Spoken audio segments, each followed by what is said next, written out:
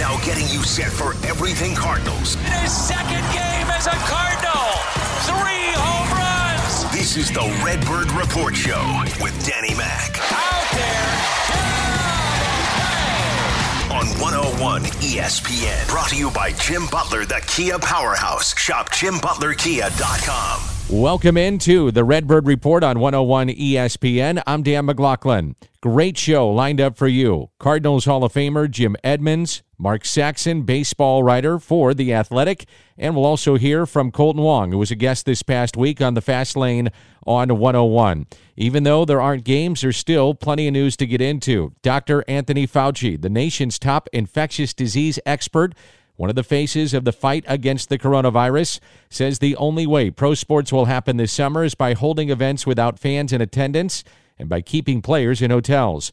Fauci was a guest of Snapchat's Peter Henby. There's a way of doing that. Nobody comes to the stadium. Put them in big hotels, wherever you want to play. Keep them very well surveilled, namely a surveillance, but have them tested like every week and make sure they don't wind up infecting each other or their family, and just let them play the season out. I mean, people say, well, you can't play without spectators. Well, I think you probably get enough buy-in from people who are dying to see a baseball game. Well, we're seeing so many ideas floating around regarding the upcoming year. Arizona and Florida spring training ballparks, housing games, home Major League ballparks at the end of the season, maybe even a start in Japan. All of this highlights one thing.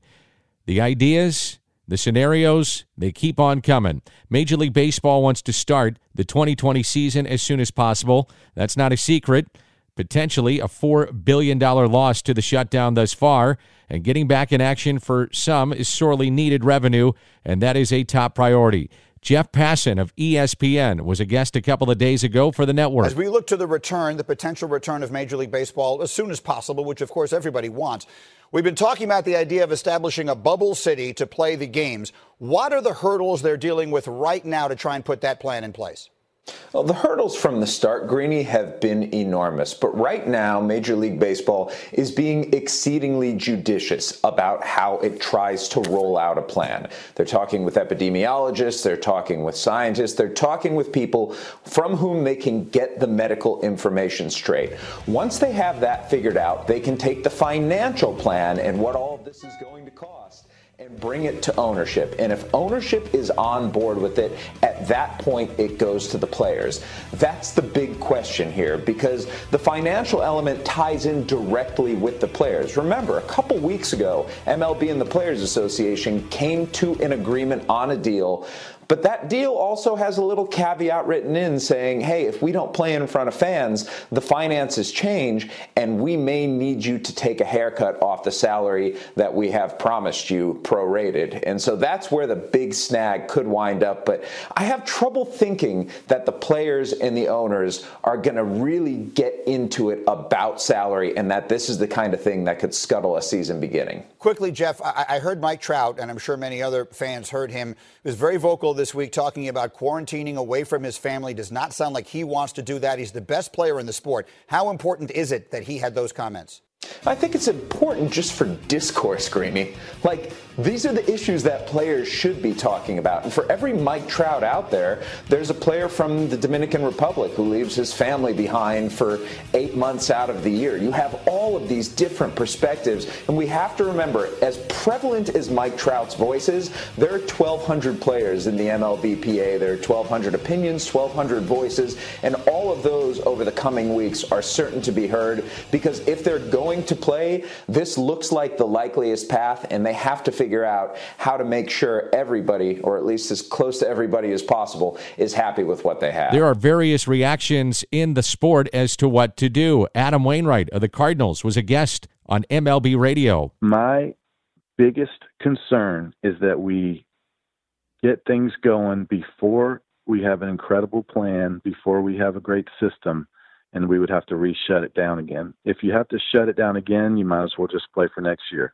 because it wouldn't work. If you had to shut it down again, the world would go into panic, and, man, it would just be a horrible thing. So take a couple extra weeks, which I think our union and Major League Baseball is doing a good job of right now, is trying to figure out exactly what is the best plan the best plan from my point of view is to not take me away from my family for 4 months and have me quarantined away from them. I can tell you that. That is, you're going to have a lot of uninterested players when they hear that their families are not to be involved. I mean, we're all quarantined now. What's the difference if we're all quarantined there or quarantined with our families there? And I mean, it's not like we're going to go out shopping at the mall and shaking everybody's hand.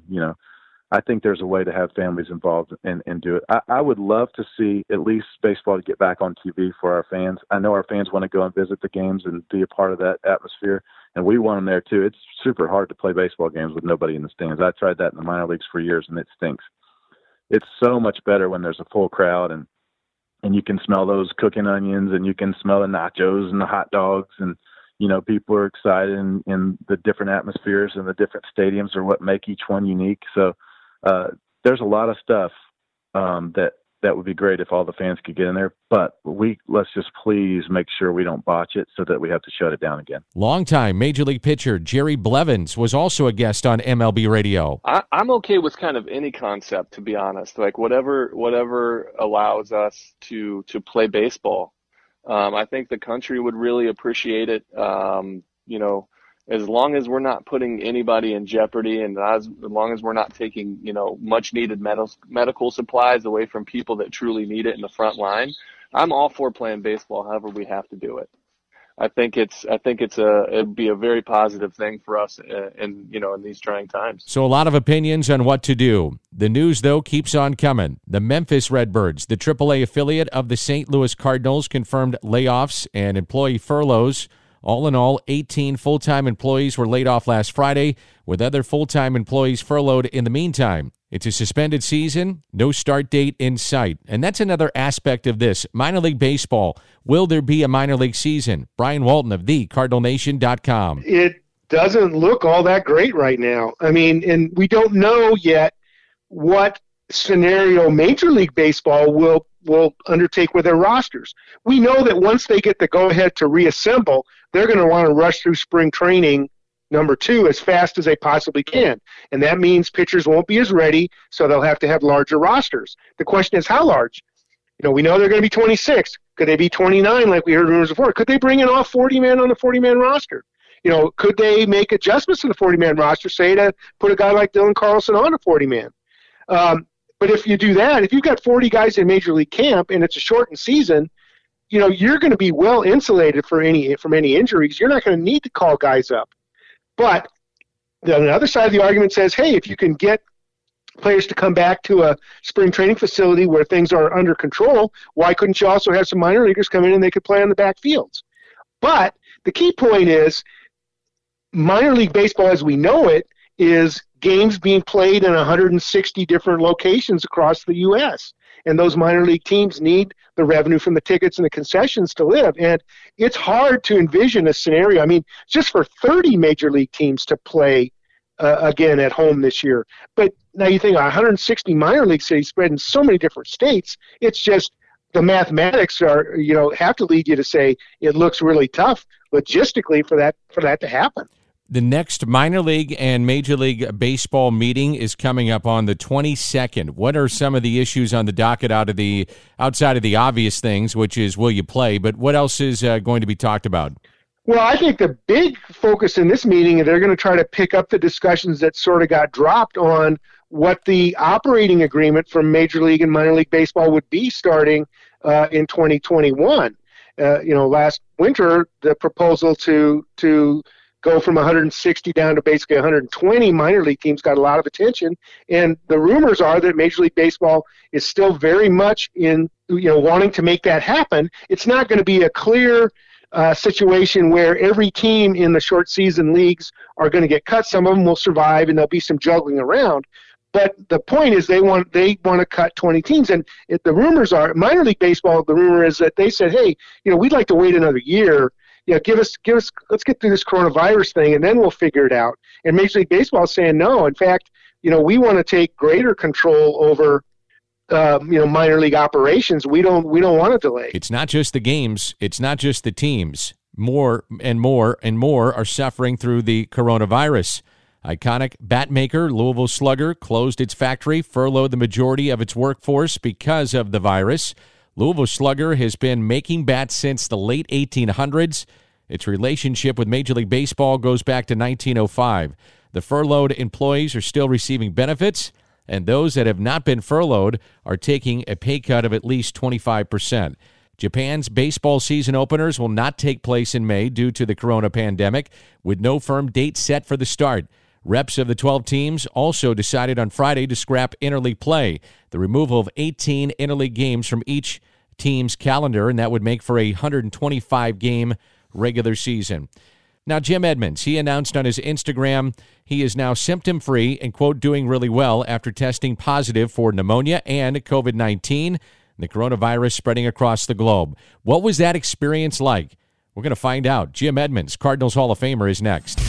We are right back to it. More Cardinals talk right now. This is the Redbird Report with Danny Mac on 101 ESPN. Brought to you by Jim Butler Kia. I wish it was under different circumstances. I was visiting with my broadcast partner, who I miss dearly, the Cardinals center fielder and Hall of Fame center fielder, Jim Edmonds, who's had quite a few weeks, to say the least. Jimmy, always great to visit with you and hear your voice. How you doing?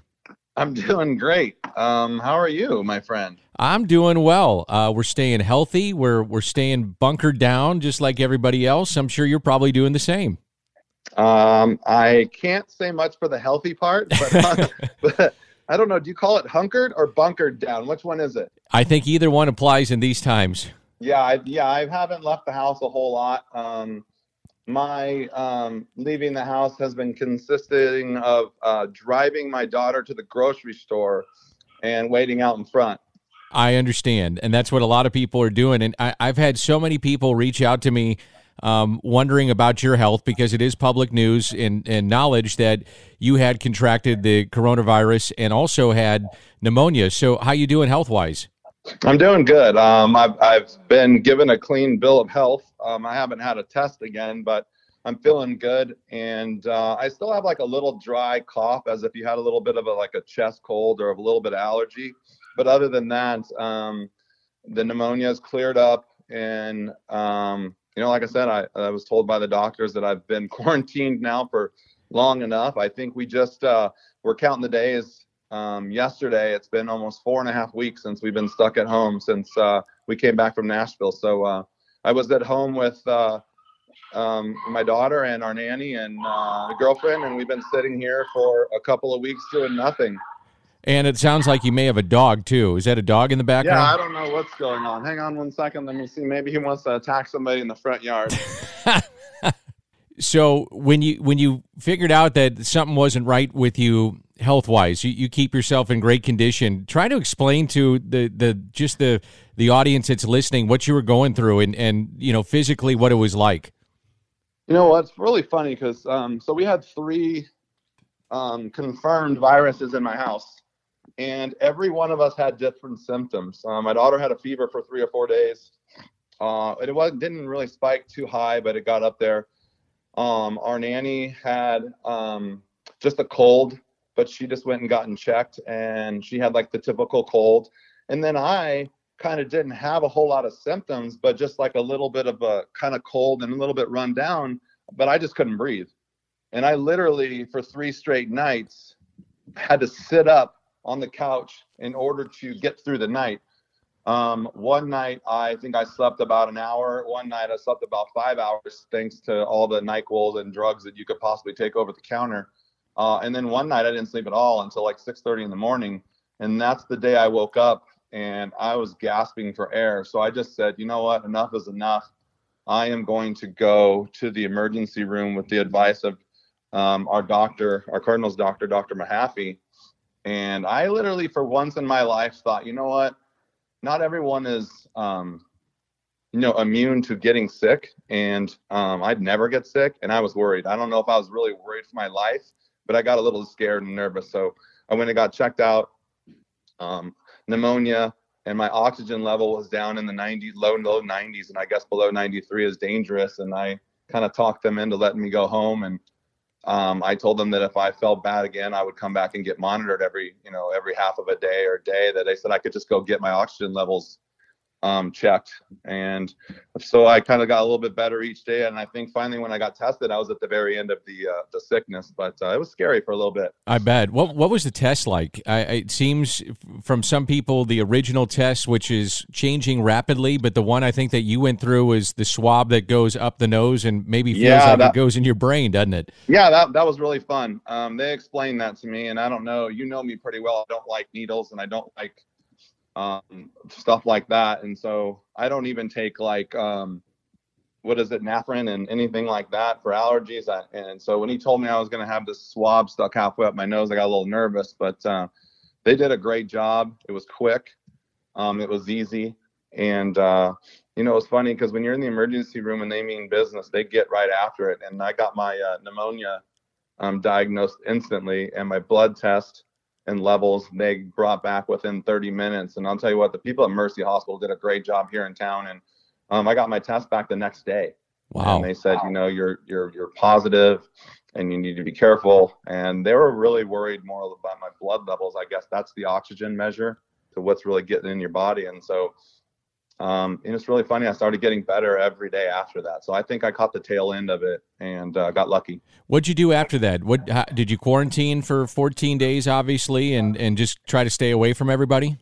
Yeah, we did the stay-at-home thing right away. So we were already quarantined for a week. Like I said, I had some people already in the house with me. And one, my girlfriend Courtney, she was sick already, and we never got her tested. But I think that with the fact that my daughter had traveled from California, we were just in Florida maybe 2 or 3 weeks before that. So we already started kind of the quarantine. And then, we quarantined for 14 days. I think it's been 20 days now, or maybe not quite 20, but, Dr. Mahaffey said with everything we know and with what's going on, a certain amount of days and no symptoms, I think you're pretty good. So I still haven't done anything and gone anywhere other than maybe drop people off at the grocery store, but been going on walks and I'm starting to work out again. I know you saw my Instagram, me trying to be in Hercules again, but no, today I just got done working out again for like the second day in a row, which is, I haven't done that in probably 2 weeks. So I feel a lot better. I still have that cough, like I said, and I can still tell there's a chest issue, but everything else is great. How many people reached out to you because you were very public with this? Fans, friends? Yeah, don't worry. Just cover your mouth. It's all good. I hope you don't get it through the phone. I think I'm safe. But how many people reached out to you? Former players or obviously the Cardinals fans, those kind of things on social media or otherwise? You know what? A lot. I was surprised. I didn't really, you don't really understand the power of social media, and I'm not on social media for any other thing but for fun. But when I did this test and when I realized that even me, which I think I'm in decent shape, can end up with pneumonia, and I figured there was a lot of people at home saying, oh, I'm not going to get this and blah, blah, blah. I thought that I had a chance to really bring it to the forefront, even though I don't have a couple million followers and I'm not that, crazy on Instagram. But I just thought it would hit home for some people like, hey, if I can get it, go get checked. Like if you have issues, go get it. And, I had some people saying you're wasting a bed at the emergency room and you shouldn't be just jumping in the hospital because, and I don't think people really knew that, I was scared for my life with pneumonia and I couldn't breathe. So many people reached out to me. I got text messages, man. I got a text message from Lee Arthur. I got from Lee. Yeah, I got a text from Lee Smith. I even got a phone call from Mike Shannon. So just people all over the board, and obviously all my close friends, and you, of course, were monitoring my every move. Yes. But I was shocked. A lot of Instagram. I couldn't even keep up with the text messages and the Instagram messages. It took me like a week to get back to everyone. So that was really cool. And I didn't do it for that reason. I could care less about, people reaching out to me. And me, I'm the one that like on Christmas when everyone starts texting you, oh, Merry Christmas. I'm like, oh my gosh, I got to respond to all these people. But that's just not my gig. And if you really know me that well, you know how just mild-mannered I am and kind of low key. So it was kind of uncomfortable at first, but I really, really appreciate everyone kind of thinking of me. I was shocked. Have people reached out to you in the medical community to have you donate plasma now that you've been through it? And are you thinking about doing that? That's the new thing. We're learning about that right now in our house.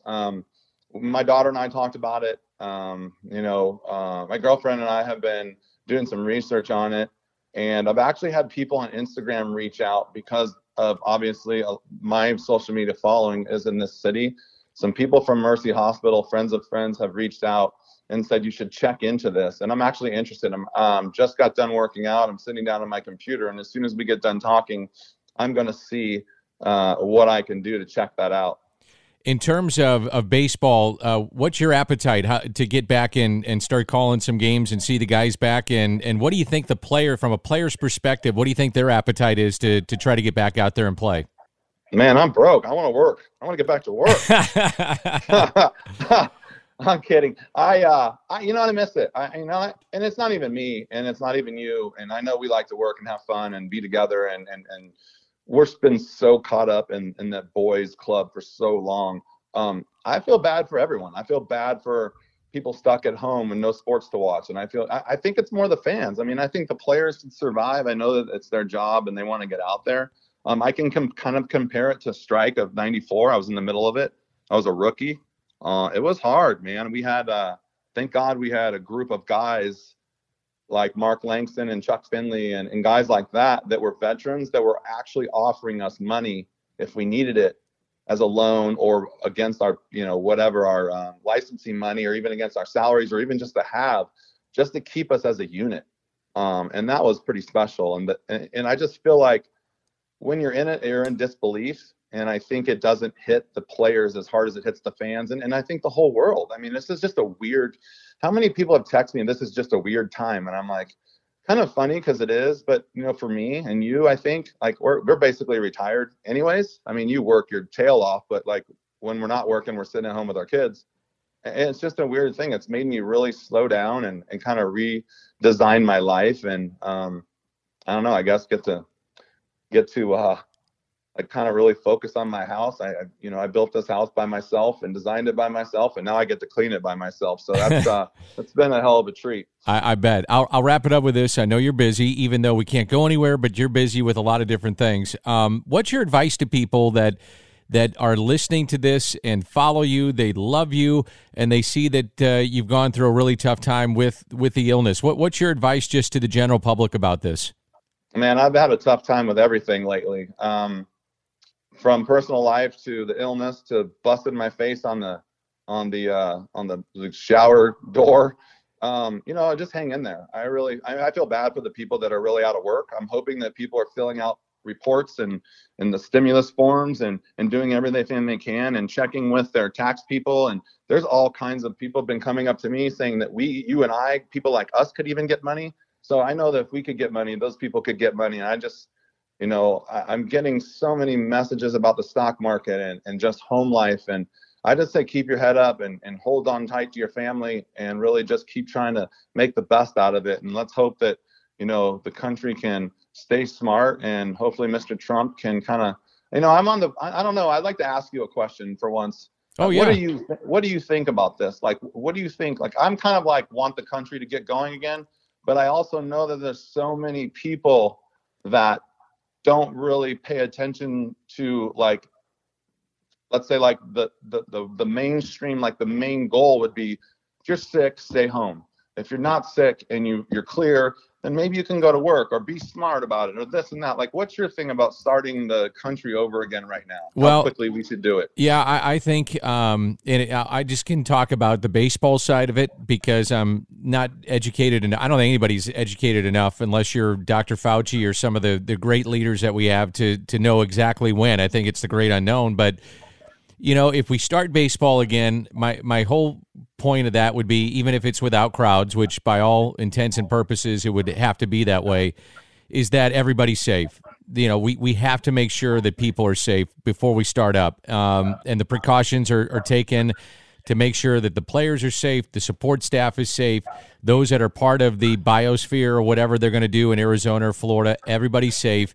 And you can't put sports ahead of the general public. If the testing is available for everybody and we can use it for sports to get it going, by all means, I think we do it, because I don't know if you feel this way, Jimmy, but people need a diversion right now, and sports gives you a diversion. You mentioned the fans earlier. It's important that the fans have something to look forward to, And I think that's something that you have to consider when opening up the various parts of the country. I'm not sure you agree, but that's where I stand.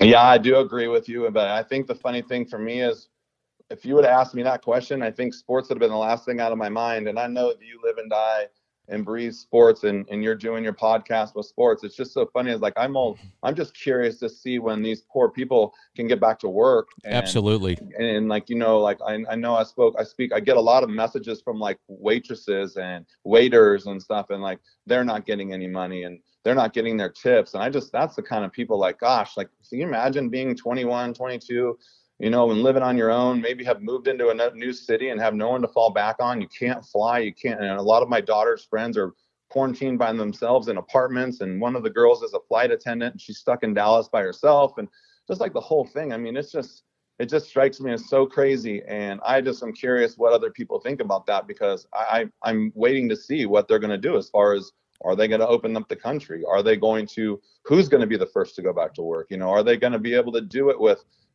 social distancing, and how is that even possible? So I don't know. I think it's interesting and it's scary at the same time. It's interesting too, the role that sports plays in our society. I mean, we have figured out more than ever, whether you're a sports fan or not. If you don't like sports, it's fine, but it's part of Americana. And oh yeah, and that's that is reinforced, to me at least.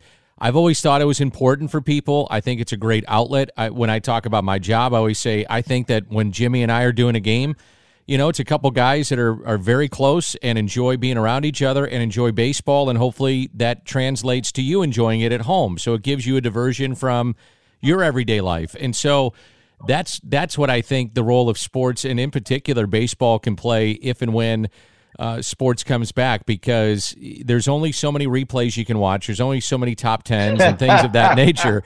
I can't even turn the TV on right now because I feel like I've seen everything 2 or 3 times. I saw myself the other day in a 1994 replay of the Cal Ripken game. My family was like, what the heck? Well, you had a good mullet going too. I saw it too. I was watching. But you know what I mean?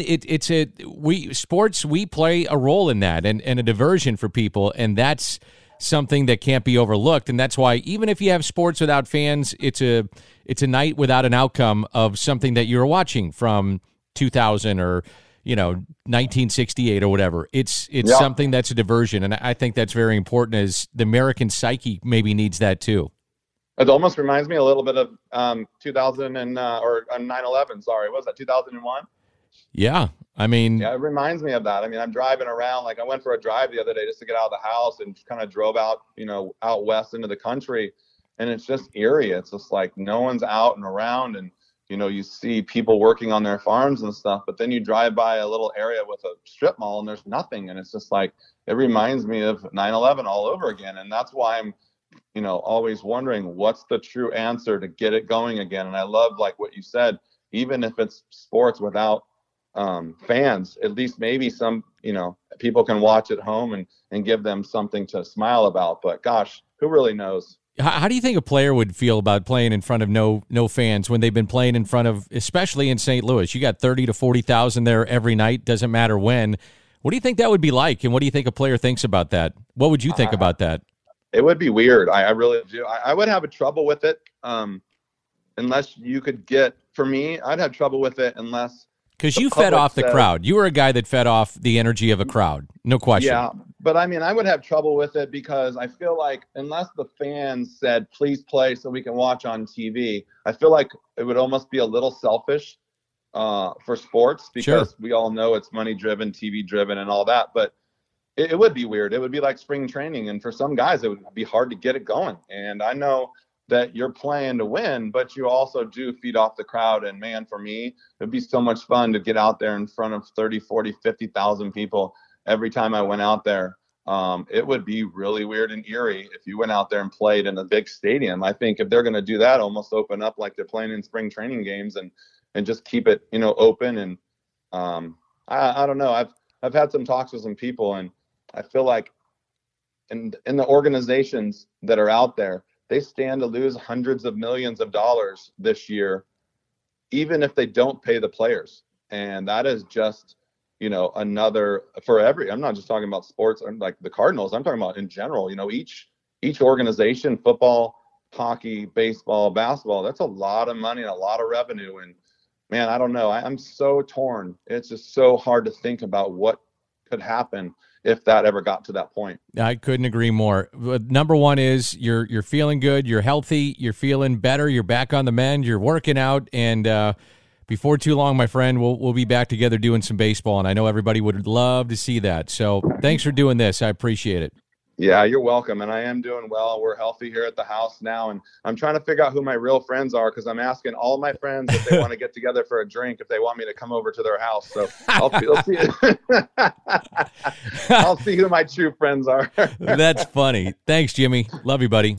More of the Cardinals talk you know and love. This is the Redbird Report with Danny Mac on 101 ESPN. Brought to you by Jim Butler Kia. One of my favorite people in this business and favorite writers to read and follow daily is Mark Saxon of The Athletic, and he covers Cardinals baseball day in and day out. Mark, I appreciate your time. How are you?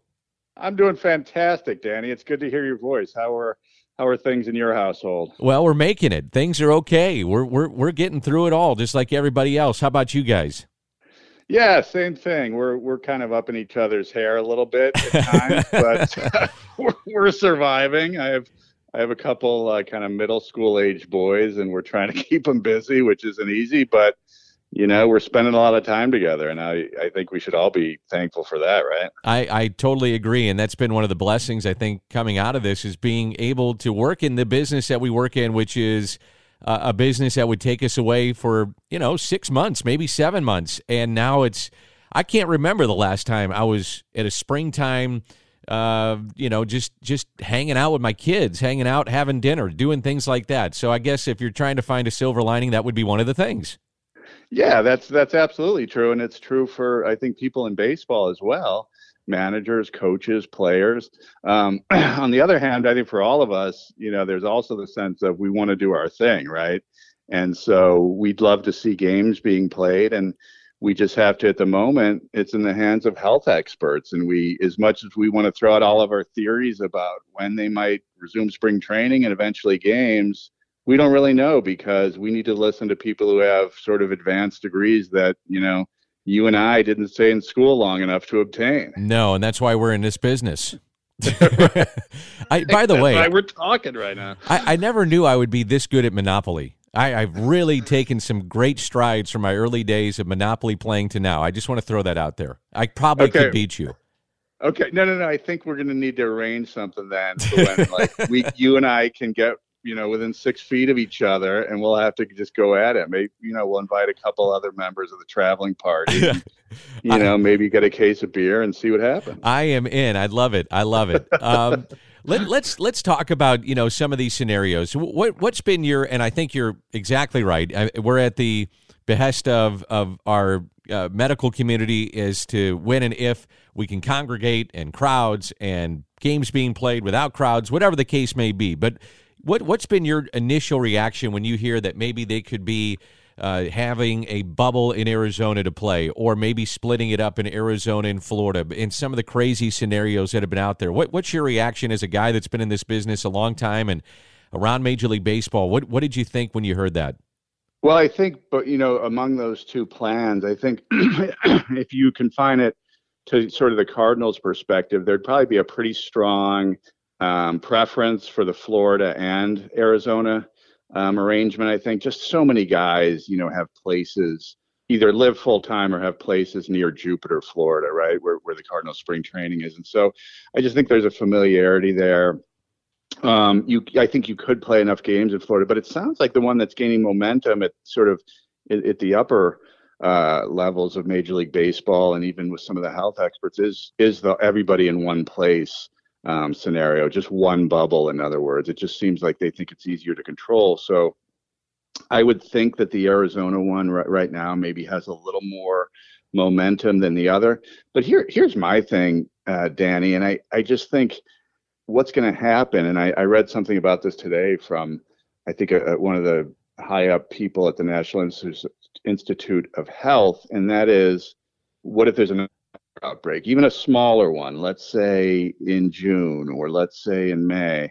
Some of these places are going to start going back to work, and you could see another outbreak, and that potentially shuts it down and even pushes it back further. So I think that's the thing to keep an eye on. It's not that we can't kind of get it under control, but can we get it under control permanently? So I really think that's the thing that would scramble all these plans and, maybe risk missing a season. But if they play, I do think there's a chance it would be in Arizona, which on so many levels would just be deeply, deeply weird. Yeah, it really would. But these are odd times, right? So you kind of do what you got to do. What do you think the appetite is from the players? And when I say that, I think maybe younger guys that are trying to get that bite at the apple, there's a great appetite. I'm not sure you're going to get that appetite from those that have made generational type money. I could be wrong, but what do you think the appetite generally is from the player's perspective? Oh, I think you're 100% right, because if you are a young guy who hasn't made your money yet, then this is an absolutely crucial time for you. It's all about that service time, right? And so that's where you're going to see the real squabbles, I think, if we see some between the players and the owners, is on how to determine what will happen with service time this year. Because everything's based on that. This game is just about staying in the major leagues long enough to make that kind of life-changing money. I mean, it's about a lot of things. It's also about the passion for the game, and these guys genuinely do have that, and they're incredibly competitive people. But, if you look at it just from like their family's perspective, it's about getting that service time. So they're going to have to work that out. But I do just kind of in having some interactions with players and just seeing what they're saying online, I think these guys are dying to get back out there. I really do.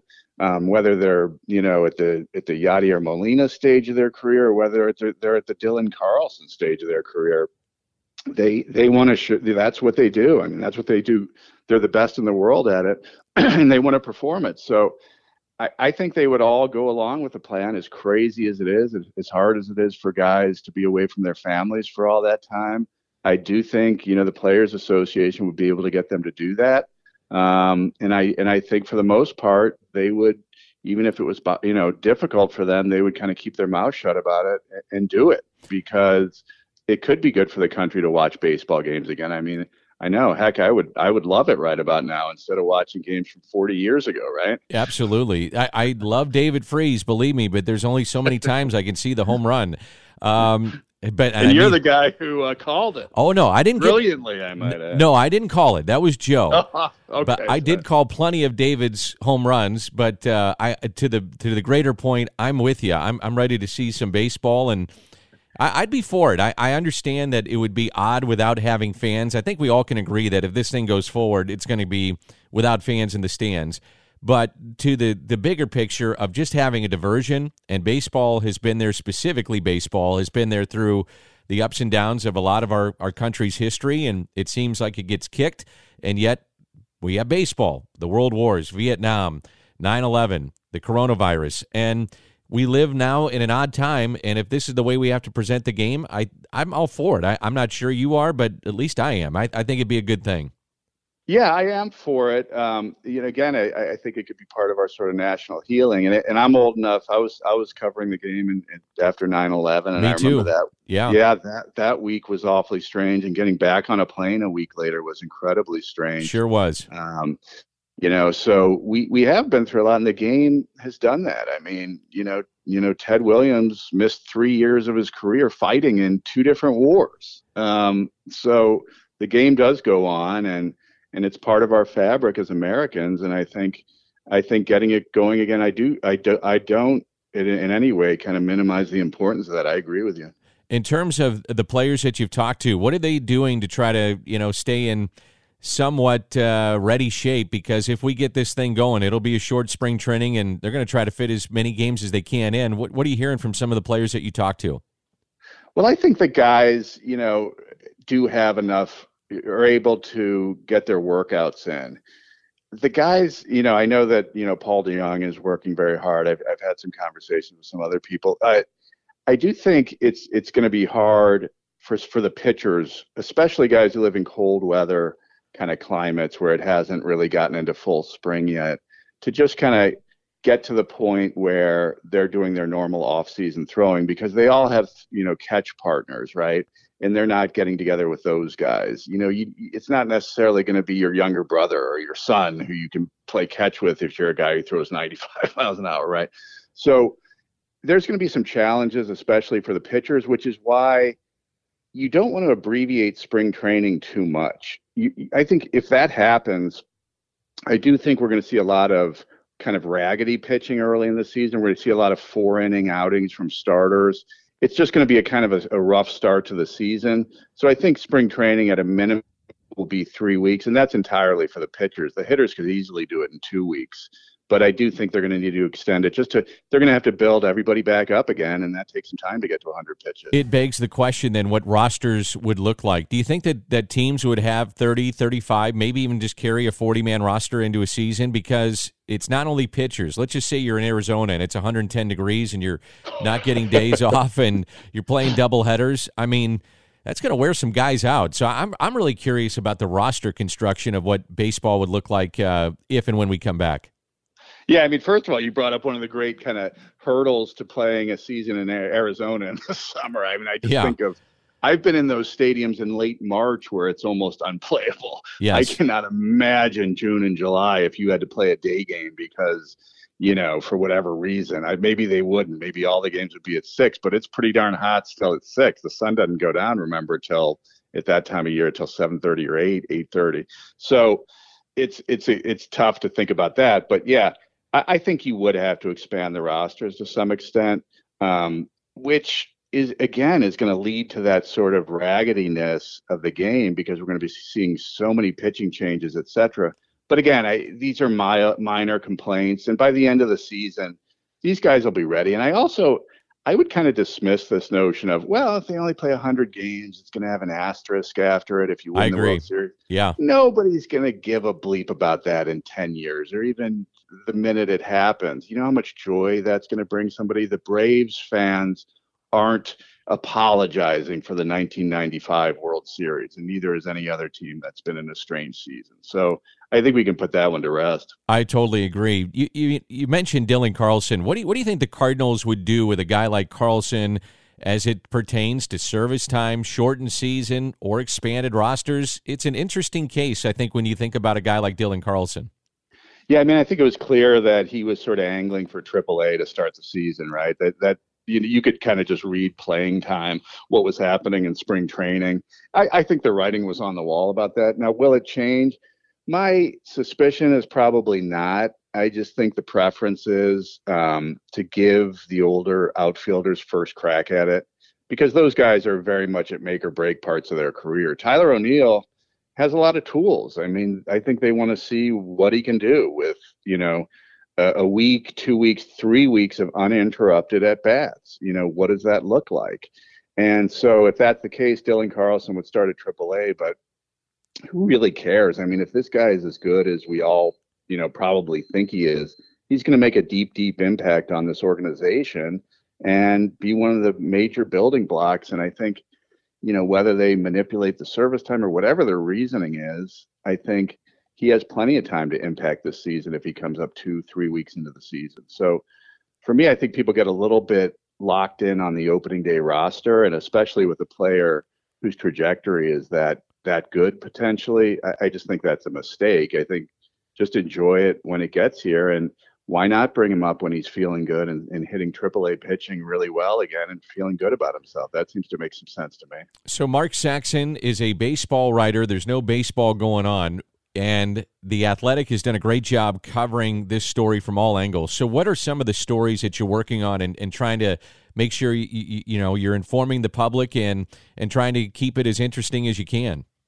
Yeah, so I mean, if anytime there's news, I try to be all over it. There hasn't been a whole lot of news, especially with this team. So we have a Slack channel at The Athletic. Slack, I guess for people who don't know, is kind of like texting, but it's sort of within the company, and there's all these different channels. For a guy like me who's 50 years old, it's hard to keep track of. But anyway, one of the channels is called Let's Get Weird. And some of the ideas that have come out of that, one of them was, let's support our local businesses. Let's show that we care about our communities. So one of the things we did was calling a bunch of Cardinals people and asking them the restaurant that means the most to them and why it means the most. So that's an example of that.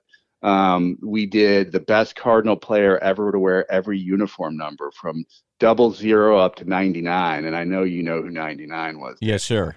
And it wasn't Wayne Gretzky. It was Joe Taguchi. No, and he didn't have a lot of competition. So Yes. he was a slam dunk in that spot. The nice thing now, and we are a subscription-based service, the nice thing now is there's a 90-day free trial. So if people are kind of curious but want to just dip their toe in the water, see what it's all about, they can do that and read all these stories and decide if they want to pay for it beyond that.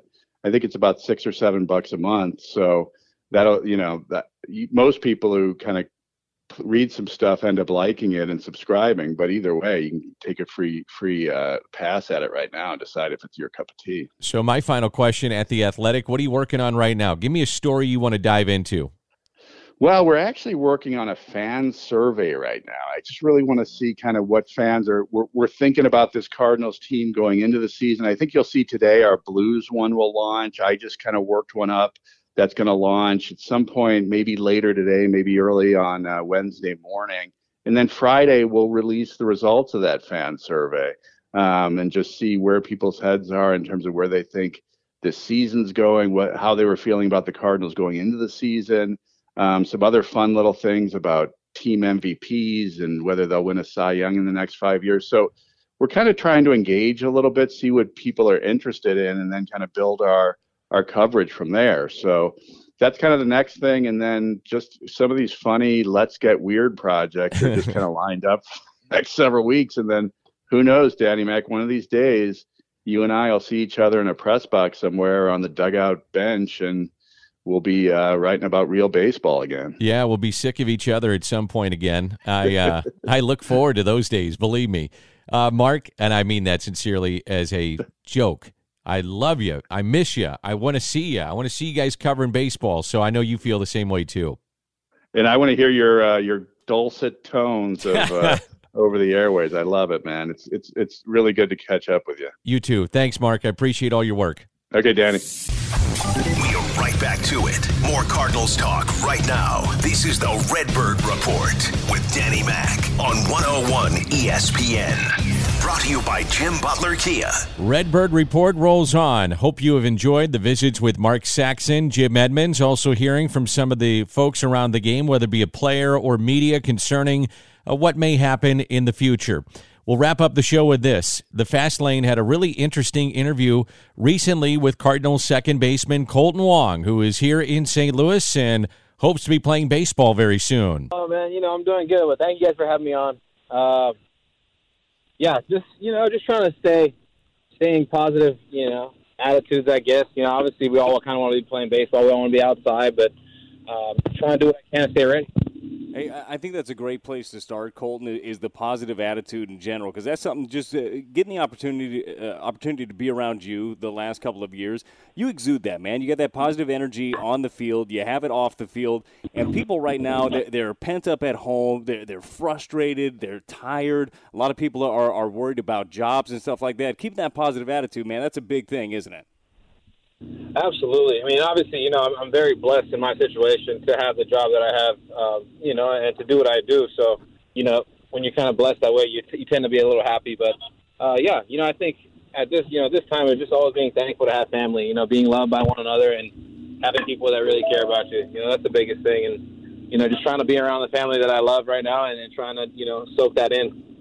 And over the last few years, you have firmly established yourself in the lineup with your position on the field as well for the Cardinals. And as you go into a spring training after being in an LCS, everybody's looking ahead to see how you can top that. To have everything happen the way it happened in spring training, where you first start to hear murmurs of, well, maybe there's not going to be spring's not going to last all the way through. They might have to cut it short, or maybe the season gets cut short. As you started to hear stuff like that trickle out over the last 6, 7, 8 weeks, what were you thinking? Trying to not think about that too much. Obviously, you don't want to be just blindsided, so you kind of keep tabs on what's going on. But it's just one of those things where you're trying to get ready for a season. The biggest thing at this point was, locking myself in for the season and getting ready. Doing what I needed to do to take care of that, and Yeah, so, really wasn't too locked in on that, but, crazy, man. This is just some crazy times for everybody. Trying to understand what to do. It's just, I've been talking to a lot of younger guys, too, on the team and just, trying to make sure they're okay because, right now we're all just kind of lost. No one really has any answers for us and no one's giving us any answers, so we're all just trying to stay, ready and hopefully hoping for our phone call to kind of go off. Colton, where are you right now? Where did you land after everything was called off on that Thursday in Jupiter? Yeah, I'm actually in St. Louis. I was in Jupiter for a little while, but then decided that, I have my house in St. Louis. I have things that I need, or everything that I need in St. Louis. So I'm back here right now. Hey, what kind of baseball stuff are you doing to stay ready? I watched a video a couple of weeks back. It was Joey Gallo hitting in his high-rise apartment in his dining room, I think it was. I was watching your former teammate Joe Kelly work on his changeup in his backyard in what looked to be Arizona and threw it through his window. So what are you doing to stay ready baseball-wise? Yeah, just a little things. Obviously, I have my tee, I have my net up, things like that. But a while ago, I bought this little it's almost like one of those little golf wiffle balls. Mm-hmm. It's a machine. It's like a pitching machine. And I've been using that. I've been kind of hitting it inside with that, because with those soft wiffle ball golf balls, they're not really going to break anything. You can kind of hit them off of things, and they're okay. So my wife gave me the okay to go and swing away in the house. So I have a little bat, and that I use. And then I'll set up on a tripod and lower it down and take some ground balls and just doing the little things, trying to be creative. That's the biggest thing in this situation. I think everyone's trying to figure out, obviously, when stuff like this isn't happening, we're able to do what we want, go to our gyms, go to our training facilities. But right now it's, it's kind of just, on each other. So just, I try to spread some things that I'm learning, things that I'm figuring out. And then, using that, the social media to get that out because that's all kids want to do. And, especially us, we're just trying to figure out ways to keep ourselves baseball ready. And that's the challenge because you can't do it the way you've done it for years. So you got to figure out a way to stay in shape and to stay ready, knowing that there could be a time here in the next several weeks. There is baseball again, and we're all hopeful of it. Colton, if it happens Absolutely. the way they're talking about, where maybe you're just playing in Florida or just playing in Arizona, divisions are mixed up, you're not playing in front of fans, what do you think of those proposals? For me, as long as it's getting televised, I'm okay with. I just want the fans to be able to realize, we want to be out there playing for them. We want to be playing baseball again. We love playing baseball. And, when we were kids growing up playing this game, man, we never had fans anyway. So, it's just kind of going back to the old school ways of getting back to it. And, I think people might be kind of, shocked when you see us back out there. I know a lot of guys are going to be playing a lot harder, just having a lot more fun knowing that, like this, at an instant, baseball can be taken away. We've heard from a handful of players around the game that, some of them are all on board with whatever they want to do. Some people really aren't that interested in having to be sequestered in a hotel away from family and do that for several months. Do you think most players, obviously you can speak for yourself, and I know you can't speak for everybody, but do you think that most people would be on board with being away from home for that long? Yeah, I understand where they're coming from with that. Obviously, we all have families, and we all, at the end of the day, have to take care of our families. But, I think at the end of the day, we all sign up for this. We all choose to go on this path of, being away from our families and playing this sport. And, I think it's kind of something that, it doesn't really change too much.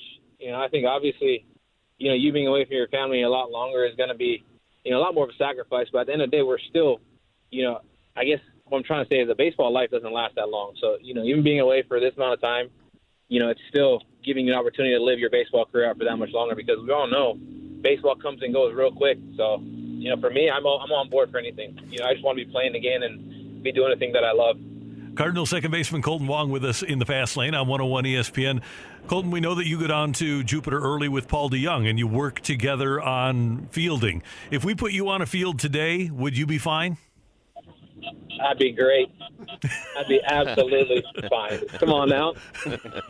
I don't question. I just wanted to make sure. Absolutely. Yeah, that doesn't slack, right? right? Anybody, I'm ready. Hey, I wanted to ask you about Mike Schilt, Colton, because I find myself every time I have a conversation with Mike, I walk away from it like I feel like he. I don't know if he does it on purpose, maybe just so I'm nice all the time, but like I feel like I walk away pumped up. And I'm like, God, he like believes in me a little bit. What is it about Mike Schilt that it just seems like everybody believes in him and he believes in everybody? What is it about Mike that stands out to you? Yeah, man, I think the thing with Mike is he looks at you more than just a player. He looks at you as a person, as a friend, as somebody who, he really cares about. And when you have a manager who doesn't just care about your stats, that cares more about, you as a person, you tend to want to fight for that guy a little more, and I think Mike's established that with the whole team is like, he's here for everybody, good, the bad, the ugly, no matter how you're playing, he's still going to love you at the end of the day. And, when you have a manager that really just loves you like that and wants, the best for you no matter what, you tend to want to play with a little more of an edge or a little more excited. How much conversation or how much interaction do you have with him now? Obviously, it's a lot more difficult to be face-to-face. You can't really do that. But as far as talking with him, does it happen much? Not too much. I mean, we still do we have what is it called? Zoom, and, we FaceTime here and there and have our talks, but for the most part, I think everyone's just really trying to get a grasp of what's going on. We're all still kind of trying to figure out our game plans, for what makes the most sense. But, yeah, Mike's been doing a good job of just trying to keep in touch with us. I mean, we have team texts, and all those Zoom calls and whatnot, so we're staying in touch with each other. It's just a matter of, trying to get some answers now.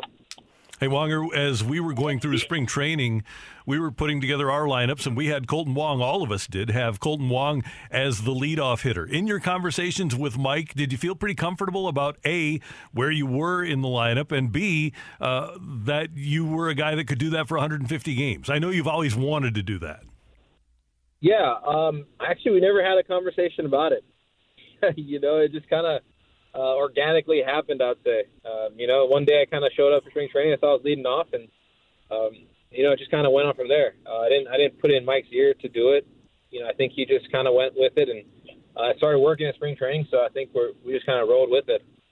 What's the biggest thing you've done over the course of the last 3 or 4 years to become a really good leadoff hitter? Understanding that, I don't need to do it all by myself. Getting that understanding, for me, I'd rather put myself in situations and give my team the best chance to win. For instance, I know that if somebody, when I was hitting second and Dex got on, I was trying to figure out any way possible to get Dex over to scoring position for the guys behind me. So leading off, I'm doing that same mentality. If it's a quick inning by my pitcher, I can be aggressive. If it's a long inning, I'm going to understand, I'm going to work this guy. Or just understanding, what do I need to do to put the guys behind me in the best situation? If it's a nasty pitcher, I want to try and go up there and battle my first AB. Not really be aggressive right off the bat, but, fight and battle and make this guy work so my guys can see behind me what this guy's bringing. So just having that, mentality has really allowed me to understand the player that I am. Colton, I loved it last year, specifically in the second half, when defenses would shift you over and you'd see the third baseman playing in the 5-6 hole. Danny Mack and I, we'd be sitting in the booth, well, here comes the double down the left field line because you're just going to slap it that way and do something. You have grown so much as a hitter. Was there a mechanical fix for you? I know you just talked about the mental approach. Was there a mechanical change that you made? Yeah, just understanding on how to get on plane. Me being a smaller guy, it's a lot easier for me to get my bat on plane, and stay on plane as long as possible. And I started learning, I'm a pretty compact little guy that I can keep my hands pretty tight, So if I get on the plate and guys start coming in on me, I know that I keep my hand inside of most baseballs. And if I do that, I'm allowing my barrel to hit these balls, even if it's to the left side, I'm still giving my chances an opportunity to succeed. And then, with that, I started understanding, I can hit the ball, this deep with a different angle, and it's a line drive, and I started just understanding, there's different ways of hitting. Obviously I want to drive the ball to the park sometimes, but for the most part, unless that falls into my lap, I'm going to take what I can. Because we are in the middle of a global pandemic, and it's something we have never had to go through in our lifetimes, because this happened now, everybody's forgotten about the Houston Astros except for me. I'm trying to keep it alive. So what do you think of those cheaters? What a question. Hey, man, So? at the end of the day, you know, how I say is, you know, we all got to lay in our own bed. We all got to go to sleep at night. You know, I know that I can go to sleep at night every single night knowing that I never choose this game. You know, I might not have had the most success, man, but I've always played the game the right way. I played it hard, and I did what I, you know, needed to do that was right. You know, so at the end of the day, you know, I know that I can go to bed, and I know I can, you know, walk around my head raised high because I know I've been doing things the right way my whole life. And, you know, that's kind of how I look at it. It's like, you know, those guys, they still got to look in the mirror every day. They still got to, you know, be satisfied with what they did. And, you know, so for me to bash them and continue to do that, you know, I think that inner demon will kind of eat at them more than anything that I can say. You call them cheaters. Yeah. Could you imagine, though, Colton, and I think every hitter feels this way, if you knew what was coming? I mean, for example, I don't know if you saw the stat in the World Series, Kershaw threw them 55 curveballs and sliders, and they didn't swing at a single one of them. Yeah. Well, we know Clayton Kershaw kind of struggles in the playoffs regardless, so that's not a good example. Get him. Get him. Oh, I had to do that for my boy Matt Adams. I had to. Hey, that Matt Adams home run, Poor guy didn't do is that the anything highest wrong? he's ever jumped? Dude, that's the highest we all jumped, I think, man.